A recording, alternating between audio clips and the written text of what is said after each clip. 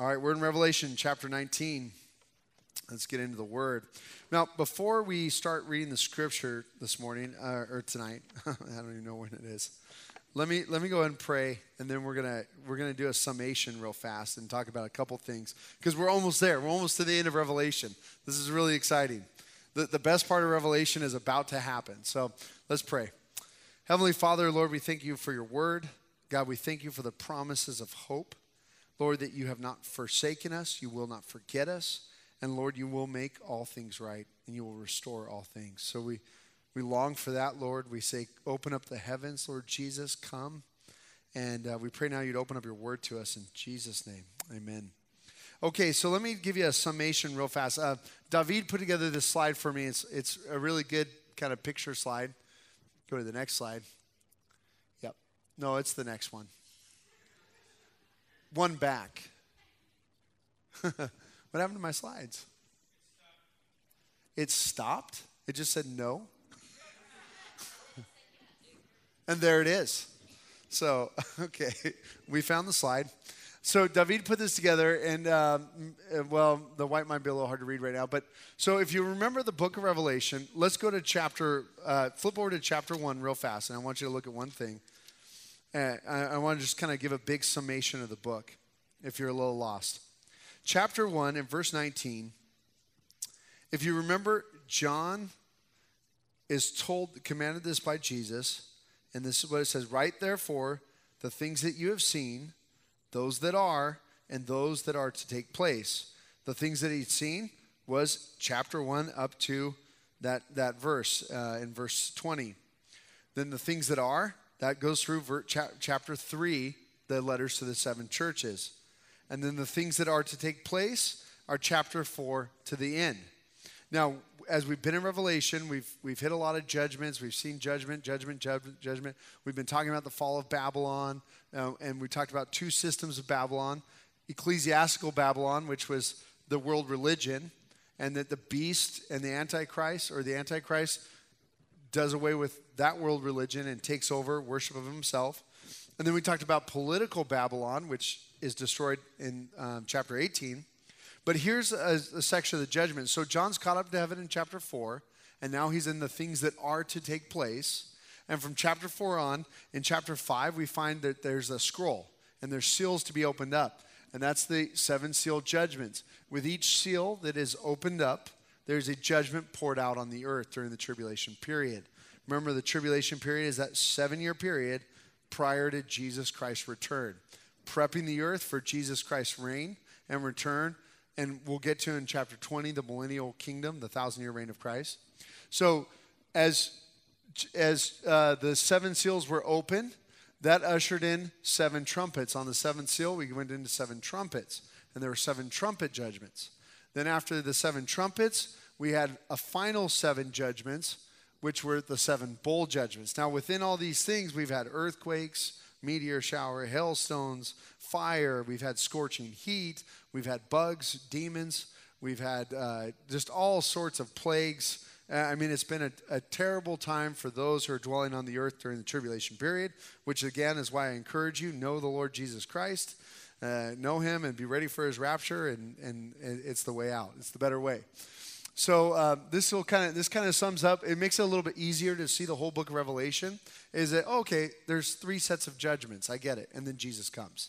So it's pretty simple. Letters to the churches, 3 sets of judgments. Jesus comes.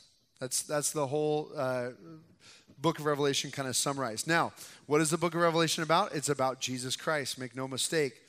Now, before we read chapter 19, if you remember, we were looking at Babylon, the commercial system. And a part of us, it's hard for us to believe that this is actually, some of this stuff is possible when we read the book of Revelation. But like I've said to you before, that if God says it'll happen, it'll happen. I'm sure it was hard for the Jews to believe certain things would happen. Certainly it was hard for the church during the time in which Israel disappeared off the map to believe that there was going to be a literal national Israel again. And of course, 1948, bam, Israel happens again. So if God says something will happen, it will happen. And when we look at commercial Babylon, we're like, how does the world come to this place where there is one world government, where everybody's kind of bending to the will of corporation and finances? And something from the pages of the news this week that is so disturbing to me, and it should be disturbing to you as American citizens, I think, and I just want to bring it up to you, not as this is Revelation fulfilled, but these are tipping point things. These are things that step us into a world government that can happen like in Revelation. In the state of Georgia, the legislation passed a Freedom of Religion Act bill. And what this act stated was that if you're a pastor or of a certain faith and you decide you don't want to participate in a same-sex marriage, you shouldn't be forced to. You should have freedom to go into your moral convictions and say, no, I'm sorry, I can't provide flowers for your wedding because morally I don't agree with it, I don't believe in it. So I'm sorry, I can't do that. And we've seen this happen in the state of New Mexico. We saw a photographer who lost her whole business and her livelihood and was told that because she was discriminating, which she just said, I don't want to do pictures for a same-sex wedding. We saw in the state of Washington, Mrs. Stutzman is still going through that court battle where the Attorney General is going after all of her personal assets and personal liabilities, completely lost her business because she said, I can't do flowers for your wedding to a same-sex marriage couple. We saw a bakery have to deal with this, and we've been seeing this persecution happen among those who are Christian and say, I cannot participate in this. I have nothing against you, but here, I'll even give you recommendations, but I can't do this. So Georgia decided they would pass this Freedom of Religion Act, the state legislature, and something very interesting happened, and I think it's something that you and I need to be very fearful of and very aware of. Disney, the NFL, Coca-Cola, Time Warner came in and they strong-armed the governor. All four of those major corporations came in and said, if you let this bill pass, we will pull all of our business out of your state. The governor ended up vetoing the bill. When do we let corporations tell us how we can morally act? Since when did the corporation, the money, tell us what is right and wrong? This is a challenge for us as Christians. And when we read the book of Revelation, we see these things happening and we see the persecution of Christians. We almost, from an American standpoint, we say, how can this actually be? How can it come about? But sure enough, there it is. Someone says, no, we want to allow people to have religious freedom because it is part of our First Amendment, is it not? It is part of what our country is founded on, the freedom of religion. Yet here we have corporations saying, no, you don't have that freedom. Four major corporations said, we're pulling our stuff. So therefore, a governor moves to keep these things. And people lose their freedom. I've said this before, and I'll say it again. Francis Schaeffer's book, How Should We Now Live? How Shall We Then Live? How Shall We Then Live? It's a funny title. He states in that book, what is it, Joe? How Then Shall We Live? Thanks. It's a funny title. I can never remember it. Francis Schaeffer. He states in that book that in these last times, the way America is going to fall, the way America is going to lose its freedom, is by people not willing to stand for freedom, but trading their personal peace and their affluence, making sure their pocketbook still has money in it because they're unwilling to stand for freedom. Christians, we have to really consider these things. And I'm not going to tell you how to vote or who to vote for. I think this election is very strange and the most interesting thing I've ever seen in my lifetime. I haven't lived that long. But I think we need to be really aware and people of prayer. I'll tell you that right now. You can see these tipping points of how corporations and Babylon is moving within this world. All right, enough of that. Revelation 19. Here we go. Yeah, yes, the hallelujah chorus of Revelation. Here it goes. You guys ready for this? So you guys know Handel's Messiah, right? The hallelujah chorus. I'm not going to sing it for you. All right. Last week, we're going to be Revelation 91. Last week, my voice was terrible. And turns out my mic was in their in-ear monitors in the praise team. So I'm trying to sing Hallelujah. Oh, I think I told you this last week. And it's just awful. And they're all pulling their earpieces out of here. So, all right. After this, I heard what seemed to be the loud voice of a great multitude in heaven crying out, Hallelujah! Salvation and glory and power belong to our God, for his judgments are true and just. For he has judged the great prostitute who corrupted the earth with her immorality and has avenged on her the blood of his servants. Once more they cried out, Hallelujah! The smoke from her goes up forever and ever. And the 24 elders and the 4 living creatures fell down and worshiped God who was seated on the throne, saying, Amen, Hallelujah. And from the throne came a voice saying, Praise our God, all you his servants, you who fear him, small and great. The word hallelujah is an interesting word because hallelujah is never translated. It's always hallelujah. No matter what country you go into, no matter what language, hallelujah is hallelujah. And it only occurs 4 times in the New Testament, and here they are. This is the 4 times it occurs in the New Testament, the word hallelujah. What does it mean? Well, literally it means, if we were to translate it right, it means praise the Lord. Hallel, to lift up, Jah, God, Yahweh, lift up Yahweh, praise the Lord. That's what it means, praise the Lord. And so 4 times in the New Testament this word is used, and here it is right before Jesus returns to this earth, right after his judgments of Babylon, of the great prostitute, of the Antichrist. And, well, we're actually going to see that judgment still comes of the Antichrist. But right after his judgments of Babylon, God's judgment on Babylon, and remember, we're not talking about just a literal place Babylon. We're talking about the political, economic, religious centers of the earth. And so we see this word hallelujah show up. And you know what? I'll tell you right now, when you say hallelujah, when you say praise the Lord, you can't help but think of God's justice. You can't think help but think about his love and his righteousness and his truth. Listen, God is good. In fact, God is the good. Okay? Everything that is good comes from him. God does not submit to the good. Goodness comes from God. And everything good, all good attributes, all great-making properties are of God.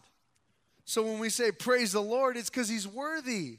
Because all those things in life that you guys love and cherish, all those values that you think are worthy, what values do I mean? Well, honesty, trustworthiness, loving kindness, all those things that we say are right, to love people, to love our neighbor, to treat people equally, equality, all those things come from God. And so when we say, hallelujah, Lord, you are right, you are good, praise you. Notice that in the verse here in 1, it says, salvation and glory and power belong to our God. Now, this is interesting because in the actual Greek, there's the definite article right before these. So it's ha, salvation, ha, glory, and ha, power. And when I say ha, it's not H-A. It's actually like an omicron with a little backwards apostrophe. And so what it is it's the salvation, the glory, and the power belong to our God. The reason why I wanted to point this out to you is because there is only one salvation. There is only one glory. And there is only one true power. And that's God. That's it. I was with Tim, the drummer, tonight. Earlier this week we were at a sound store. We were buying sound equipment. And we're trying to figure out how to mount new speakers and stuff in the fellowship hall and do this. And Tim was kind of helping me navigate the waters of sound. And I said, well, maybe we can hang it this way and this way. And Tim made a comment. He's like, well, there's always more ways than one to do anything. I was like, except for Jesus. He's the only way. And he's like, oh, that's true. The guy behind the counter kind of like laughed. You know? But he is the salvation. If you want salvation, there's only one place you can find it. And you might say, well, gosh, isn't that kind of limited? Isn't that kind of messed up to make only one way for salvation? Well, I don't really think it is, because that's really the way truth works. There's one truth. That means there's one way. I'd love it if I could pour whatever I wanted into the tank of my car. Man, I would be filling it with water every day because water is cheaper than gas. And I'd be driving it and I'd be like, yeah, this is great. But it won't work. The truth is my car runs on gasoline. The truth is that there is one way that we can be forgiven of our sin, that we can have a clean conscience before God, that we can be made new, that we can have the power of the resurrection, and it is only through Jesus Christ. Now, who does that exclude? No one. Do you realize that? When Jesus says, I am the way, the truth, and the life, no man comes to the Father except through me, he's not excluding anybody in the whole world. In fact, the Bible goes at great lengths to tell you that for God so loved the world, there's no one excluded. Well, what about the guy in the African tribe that's never heard? Listen, he's not excluded. Get out there and tell him. No. Listen, he's not excluded. And I know that my God is a powerful God, and my God will make sure that people can know his truth, because I've heard enough stories, and you guys have seen Apollos himself here talking about how he came to Christ. An angel appeared to him and told him what to do. God can make people know his truth. He's not limited to anybody. He wants everyone to know, okay? He's not excluding anybody. Well, what it is we exclude ourselves. We say, I reject it. We say, I want another way or another God. We say, I want the God made in my image, or I want it my way. But see, he's the one with the power and the glory and the salvation. If he's the only way, you can want your way all you want, but your way's not going to work. So I do this all the time with my kids. My kids have an issue with something, and Lucy especially wants to do it her way.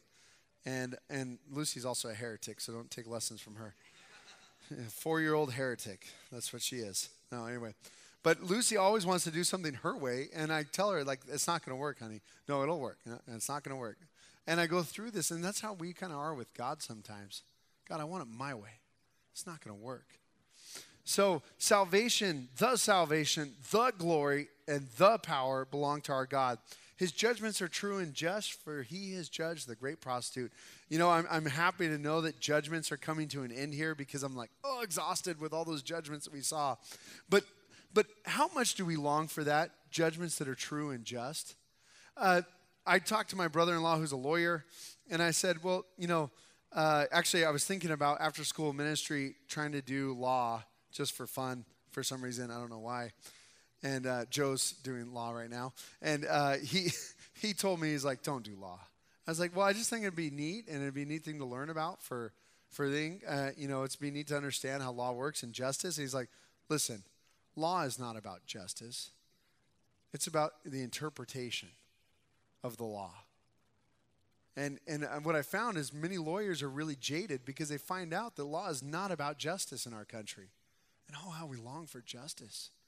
We want our case to be heard. We want those who have wronged us to be made right. We want the thief to no longer steal. We want justice, especially when things are taken. When people are abused, we want to see that there is justice for the abused, the oppressed, the downtrodden. We long for those things. We want justice. And then we see cases in courts and things and the way they go, and you go, how is that just? How is it just that the First Amendment is being trampled upon? How is it just that I don't have freedom for my religion? How is it just that as a pastor, someday I very much will probably end up in jail? I told my wife that. I was like, I'm probably going to end up in jail, just so you know. Why? Because I'll refuse to do some marriage. Is that justice? That'd be kind of cool. You guys would be like, yes. We'll get a new preacher. No. But we want justice. And there's so many times where we see injustice happen that it makes us cry out, and to know that God, when he judges, he's true and just. And here's the thing about God's character. Because God is is infinite in all of his attributes. That means he is infinitely true, and he is infinitely just. So is God limited in what he can and cannot do? Absolutely. You're like, no, listen, I'm not taking this from Lucy. This is from the Bible. God cannot lie. He cannot. He will always be true. God cannot be unjust. He will always give justice. And you say, well, what about the Old Testament? You know, there was a lot of people that got killed and slaughtered. Well, listen, we've been reading Revelation. There's a lot more people that died in Revelation, right? But that is God's justice. He's the author of life. He's the creator of it. He is also the judge. And if he chooses to judge, and listen, those people in the Old Testament, they're not all saints there. They're not all good people. Do you know that Israel began starting to follow Molech? And part of the deal was they would sacrifice their children in the fires, their unwanted children. They were throwing their children, and God said, hey, listen, you need to get all these people out of the land. Their sin has come up to me. I am done bearing with it. He sends Israel in to wipe out the people of the land as judgment. Israel doesn't do it like they're supposed to. They let some of the people stay. And sure enough, they start adopting their practices, their foreign gods. They start sacrificing their children into the fires. Wow, you're like, that sounds really harsh, you know? Well, yeah, listen, if you want a party and you have a baby, there's nothing that kills a party like a baby. I'm telling you, anybody's had a baby, you're like, I can't have a lot of fun with a baby because they cry. I got to feed them. Corey's world has turned upside down recently. You know, the Phillips over there were number 2, so they're just kind of used to it. And they're like, okay, we get it. But you can't have a lot of fun, so what do? Well, get rid of the baby. That makes sense. And what about an abortion? Well, there were no abortions back in Israel's day. So the better thing to do is post-birth abortion. You throw it in the fire. Oh, God, we're worshiping you. Right? You're like, that sounds awful, Dave. Well, yeah, it is awful. It's murder. So God brings judgment because he is just. He won't ever judge. Abraham pleaded for Sodom and Gomorrah, Lord, if there is even 10 righteous, would you spare it? Would you spare the cities of the plains if there were 10 righteous? And God said, yeah, I would spare it. In fact, the couple that were righteous and even questionable righteous, but because the Bible says that they were righteous, I'm going to say that they were righteous. The questionable ones, God sent angels in to get out before he judged. God is just. He doesn't judge anybody by accident. There's no collateral damage in God's plan. He is just and true, and he has judged the great prostitute who corrupted the earth with her immorality and has avenged on her the blood of his servants. Remember how many throughout this book of Revelation that the great prostitute Babylon has killed and murdered of God's saints, and he hasn't forgot a single one. Remember, they were under the throne crying out, how long, O Lord, until you judge? How long, O Lord, until you avenge us? They were crying out for justice. The prayers of the saints are like incense around the Lord. And, incense, I'm not a fan of incense for the most part, but God is, so I'll be okay with it.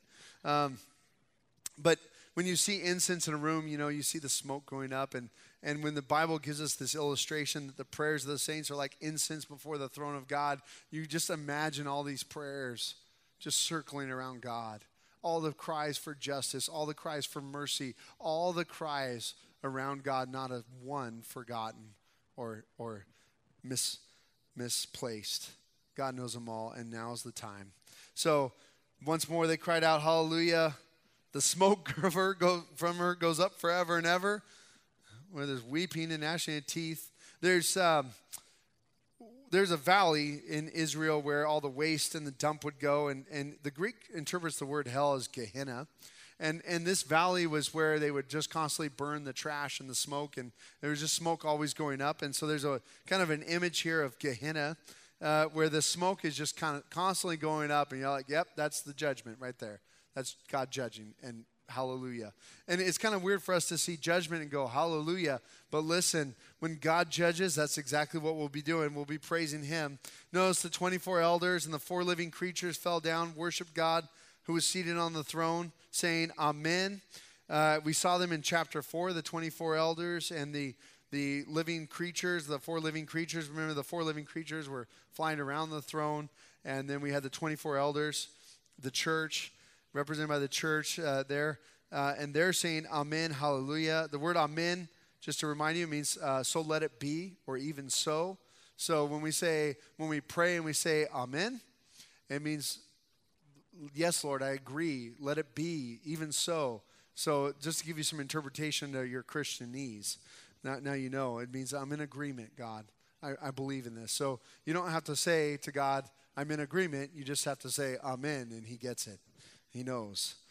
So, in fact, he knows our heart, so you don't even have to say. But that's what Amen means. And just to give you if you want to say Amen in Greek, I'll teach you it right now. You guys ready? Amen. There it is. So now you guys know some Greek. Go forth. All right. From the throne came a voice saying, praise our God, all you his servants, you who fear him, small and great.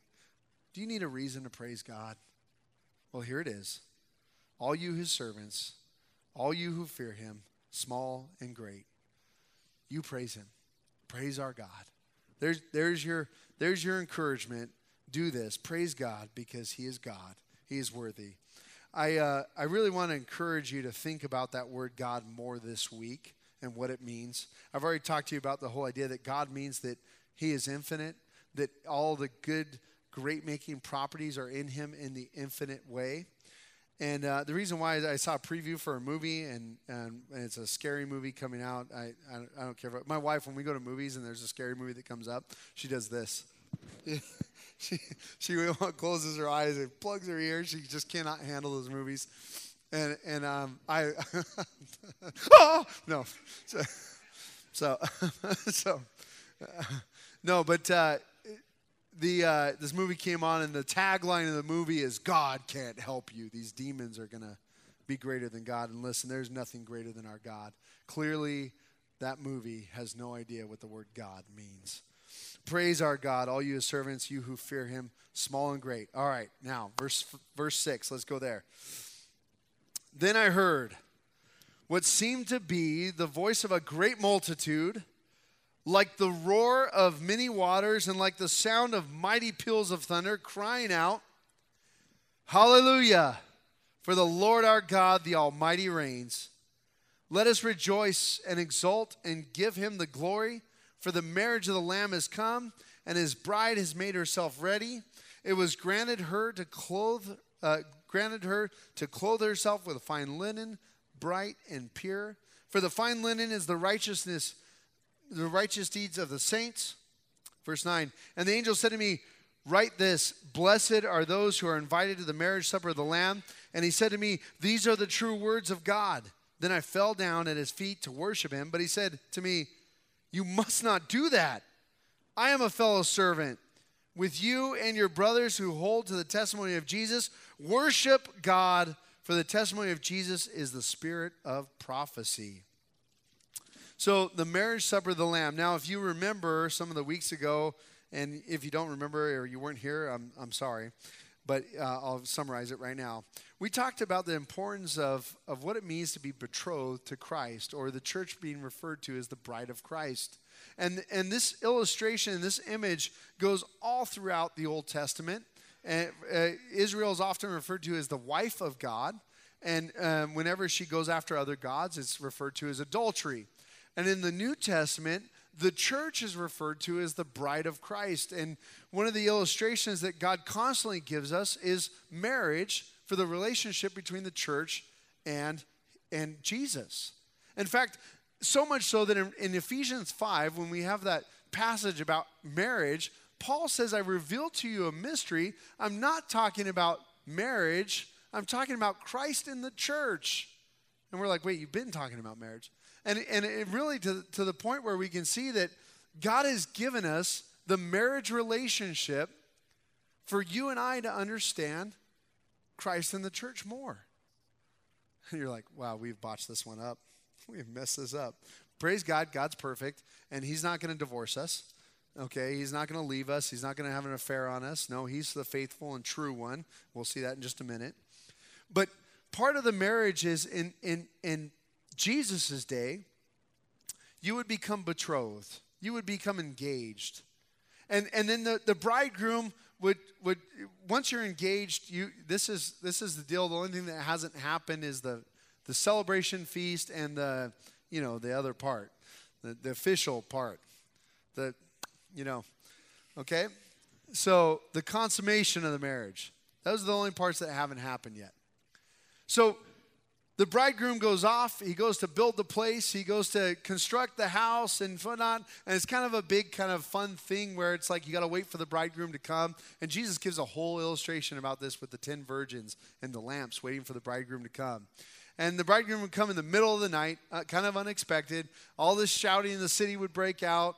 And the bridegroom comes, and the bridesmaids would welcome him in, and they would get the bride. They'd take him over to the wedding party, and they'd have this great party and celebration, and it's time. And they would celebrate, and they would go and after the celebration and become husband and wife officially. And it's a little different from our celebrations, right? Because we say vows publicly and do things like that. But this was the way the wedding betrothal worked.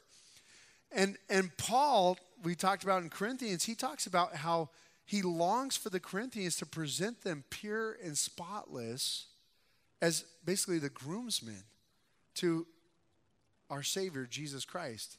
Paul is stepping in as the groomsman saying, I got to keep the bride pure and spotless until the groom comes, until Jesus comes back. And so we know Jesus said, I go to prepare a place for you and I will come back for you. What's he talking about? Marriage. He's going to prepare what? The house, the wedding place. And what's he going to do? He's going to come back for us, and he's going to bring us there, and we're going to have a big celebration. It's going to be an awesome celebration of our betrothal to Jesus Christ. So here we see it's time. What is it? Well, first we have the great voice of a great multitude. I believe we're a part of this multitude. A roar of many waters, cheering. I kind of think of, when you think about this, you think about, one time I was at Iguazu Falls. Actually, I've been there a couple times. I've been fortunate enough to be there a couple times. And Iguazu Falls is a huge area of waterfalls on the Argentinian, Paraguayan, Brazilian border. And one of the largest hydroelectric plants is there. And it powers those three countries. And on the Brazilian side, if you ever have a chance to go there, it's kind of neat. You get a nice panoramic. And it's beautiful. It's like, wow, look at waterfalls everywhere you go. There are butterflies everywhere. It was really cool. But when we went on the Brazilian side, we found out that I kind of screwed up because Brazilians, you have to pay for a visa, and we didn't pay. We just went across on a bus. And I had all these youth kids. And so then we had to smuggle our people back across the border into Paraguay. So I am a coyote. We all got back safely. And so from then on, we decided when we go down to Paraguay and work, we'd go to the Argentinian side because you don't need visas for that. And it was more affordable. So we went to the Argentinian side, and I kind of was like, oh, it's not going to be as pretty as the Brazilian side. Well, the Argentinian side, you don't see the panoramic, but you see the power. Man, there's the big waterfall. You stand over it. They have these bridges, and it's terrifying. The power of these giant waterfalls. It's called the Devil's Throat. Okay? And they didn't name it just because. I mean, it's like this water just going down, and you're like standing over this waterfall, just, oh my goodness. And the roar, to talk, we have to yell back and forth. And I have different pictures from youth group mission trips, and we're all like sprayed and trying to smile, and like, just all the water and the wind coming at us. It's just incredible. The roar of those waters, the sound. And that's what it's going to be like on that day. The many waters, peals of thunder, crying out. You guys like the 4th of July? I do. Love a good explosion. There's always an excuse for a good explosion, right?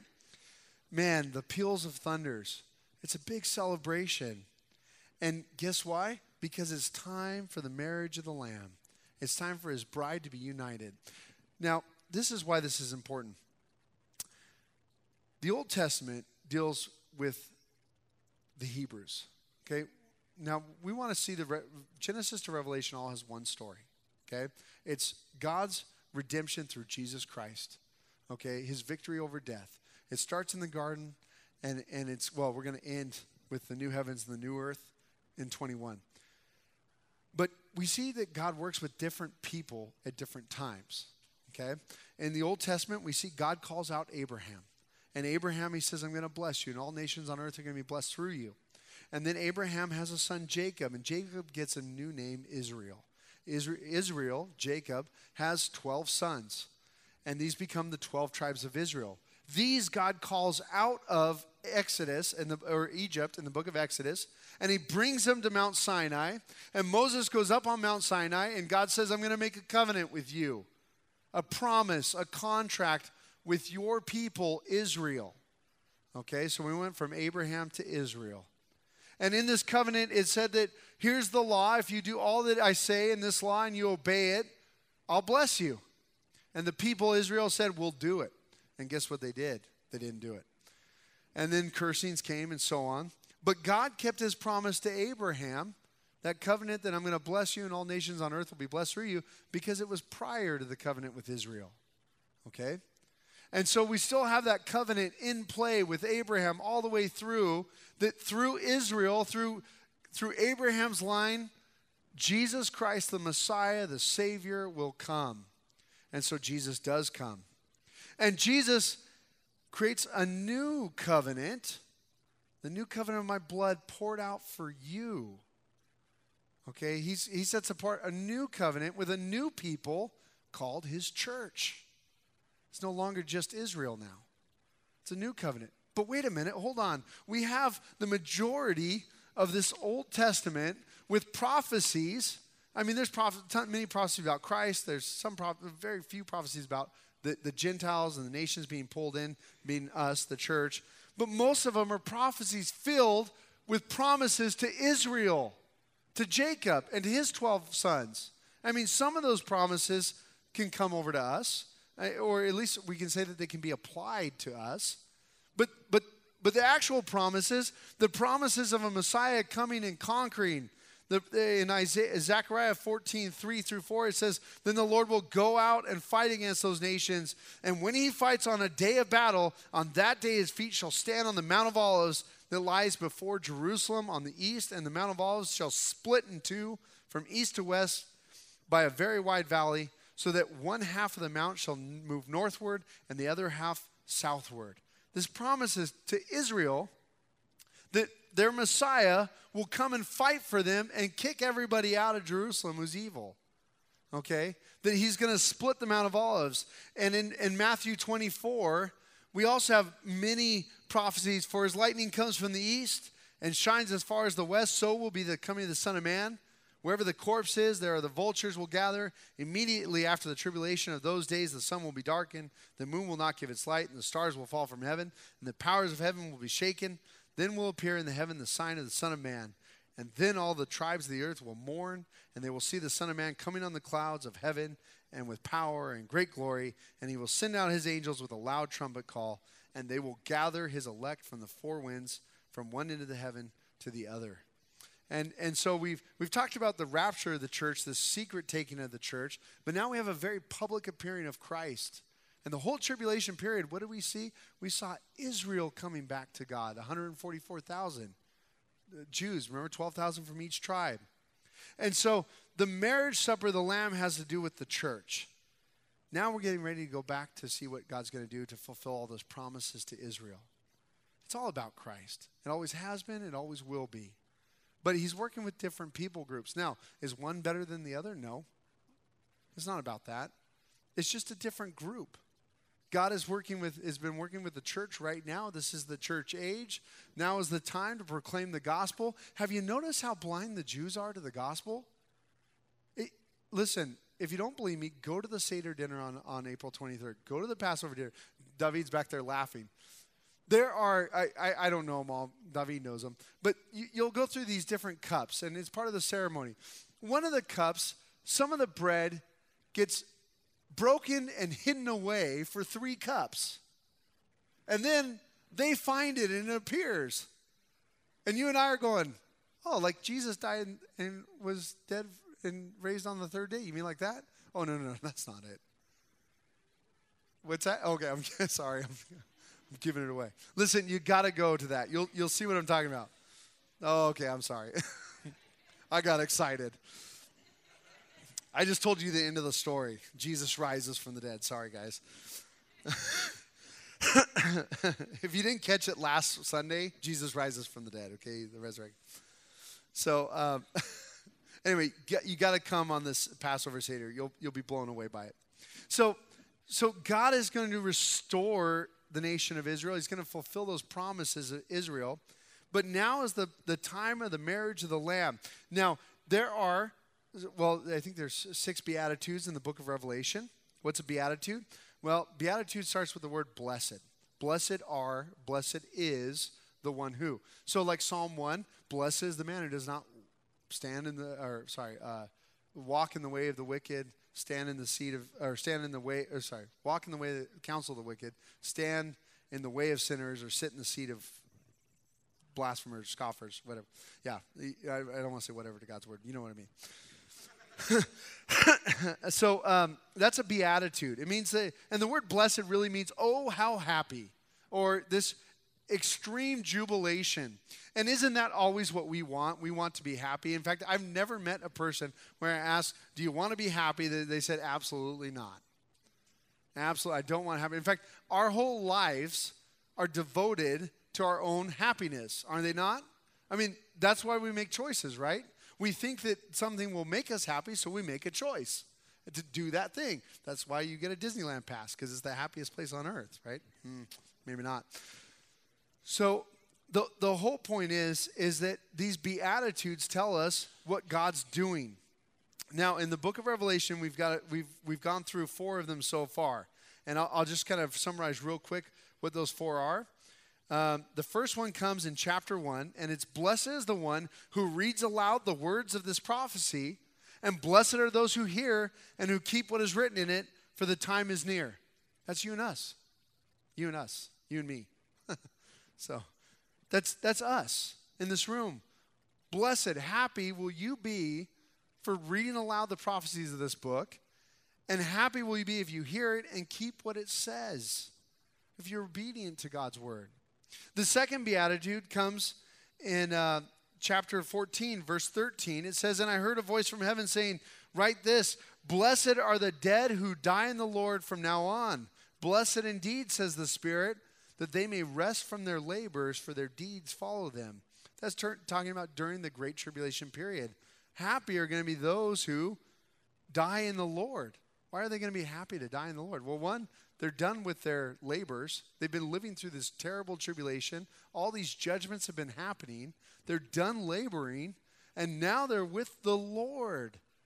So blessed are they, because God has let them out of that. They may rest from their labors, for their deeds follow them. This is something we say usually at benedictions at funerals all the time for believers. It's certainly something that we can say about Eileen. She labored with her cancer for many times, and we can say, blessed, oh, how happy are you, Eileen, because you're resting from your labors. You're no longer laboring with your sickness. You're with the Lord. Everything is good now. We grieve.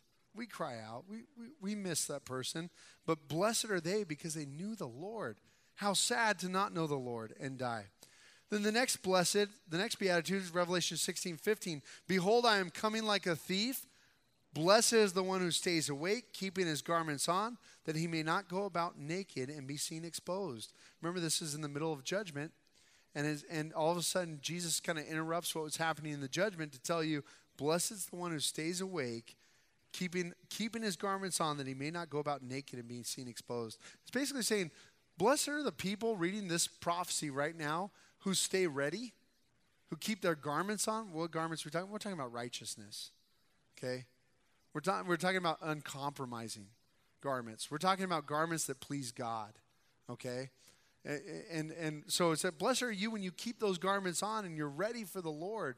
You haven't forgotten that the Lord's coming. You haven't succumbed to the pressures of this world, the pressures of the earth, the pressures of the culture. You haven't given in to those things, but you've kept on your righteousness, waiting for the Lord's appearing. Blessed are you, because you know what? You're not going to be seen naked and exposed like the rest of the world. And then finally, we have this blessed here in chapter 19 this week, and we'll have 2 more coming. But happy are those who are invited to the marriage supper of the Lamb. And he said to me, these are the true words of God. Happy are those who are invited to the marriage supper of the Lamb. It's about an invitation. Happy are those who are invited. And it's not just about being invited. It's actually being there, because we're at this point where we're at the marriage supper of the Lamb. Jesus is getting ready to split open heaven and come. And that's where next week we'll have the latter part of this revelation. It's the good part. So it's really good. I'm just excited about it. But before that, we have this marriage supper of the Lamb in heaven. Happy are you if you're invited. If you find yourself there, you are going to be so happy. It's going to be the best decision ever. You're going to be so stoked. It's going to be the ultimate happiness to find yourself at the marriage supper of the Lamb. You know why? You're in. You made it. You're with the Lord.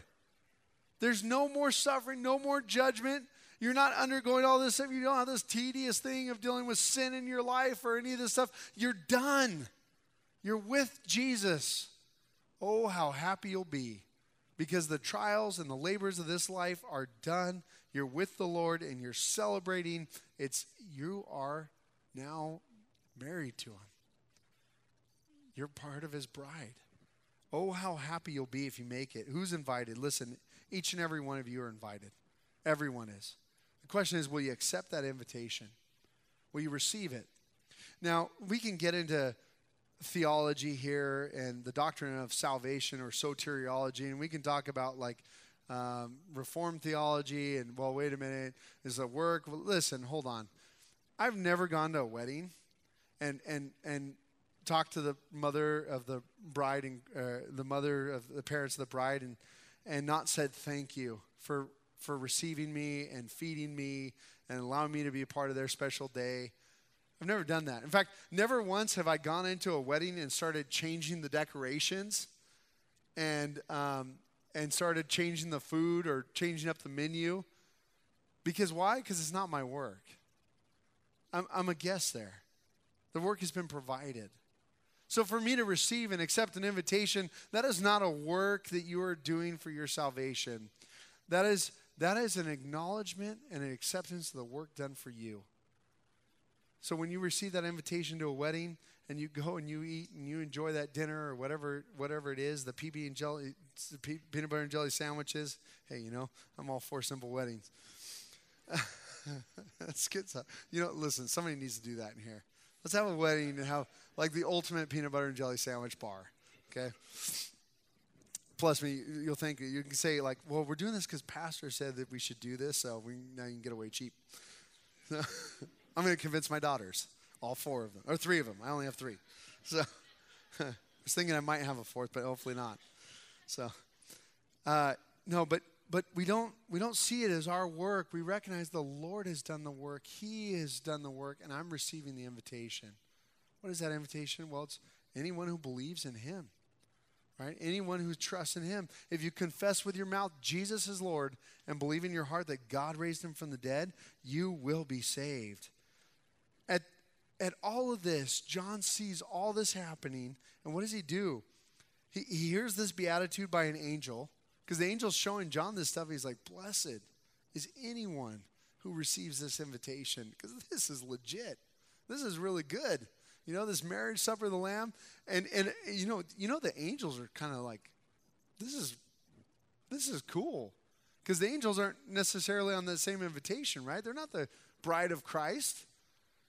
And they're seeing all this, and they're, man, I want to be a part of that. And so this beatitude is given. These are the true words of God. And then what does John do? He falls down to worship at the feet of the angel. And the angel's like, no, don't do that. I'm a fellow servant. And actually, there's a little bit of the translation issue here, because it seems like in the Greek, the emphasis is, the word servant is doulos. And it can mean a couple different things. It means servant, but it also means slave or bondservant. And the way it's written, it really has more of a leaning or an emphasis on, I'm just a fellow slave. I'm a bondservant to the Lord. Don't worship me. The angel, angels are different beings from humans, but they clearly know their place. And he says, worship God. John just gets caught up in all this stuff, you know? And don't we do that a lot of times as humans? Don't we get caught up in something and we're like, oh, this is great. And then all of a sudden we realize, oh boy, I'm worshiping a false God here. I've done that. I screwed that one up. You know, we get caught up in things. And so how do we keep ourselves from being caught up? Well, we know the Word of God. That's how we keep ourselves in check and keep ourselves from being caught up in stuff. So the angel admonishes John, worship God. For the testimony of Jesus is the spirit of prophecy. Interesting word. The testimony of Jesus is the spirit of prophecy. Do you know what all the prophecy in the Old Testament and New Testament is about? Jesus. It's all about Jesus. The testimony of Jesus is the spirit of prophecy. God wants you to know Jesus Christ. He wants this whole world to know. He wants you to know Jesus. He wants you to have an invitation to the marriage supper of the Lamb. Will you be there on that day? Will you be there with me? Well, you might say, well, I hope I'll be there. No, listen, you can know you'll be there. It's not based on your works. It's based on your trust in Jesus and his work. I hope you'll be there with me. Let's pray. Heavenly Father, we thank you for your word today. Lord, we thank you that you've done the work. God, you have purchased us, redeemed us, ransomed us on that cross. Lord, I trust in your work, and I trust that on that day, you'll put me there in pure clothes, white linen. I won't be a bride just acting the part. No, Lord, I'll be a bride who is the part because of your sacrifice on that cross. Lord Jesus, we thank you so much for your word. We thank you that you're coming. We thank you that you are the faithful and true one. Listen, if you're here in this room tonight and you're not sure, you want to be there, but you're not sure, you just say this prayer, Lord Jesus, I accept for what you've done for me on that cross. I believe in you. I'm ready to follow you. I turn from my sin now. I repent, and I'm ready to follow you. I pray this in your name. Thank you so much. Lord, we thank you that salvation belongs to you. Therefore, you have the right to give it. So we ask of you, Lord, and you say that you'll freely give it. So we ask of it. We thank you. Bless our worship now in your name. Amen.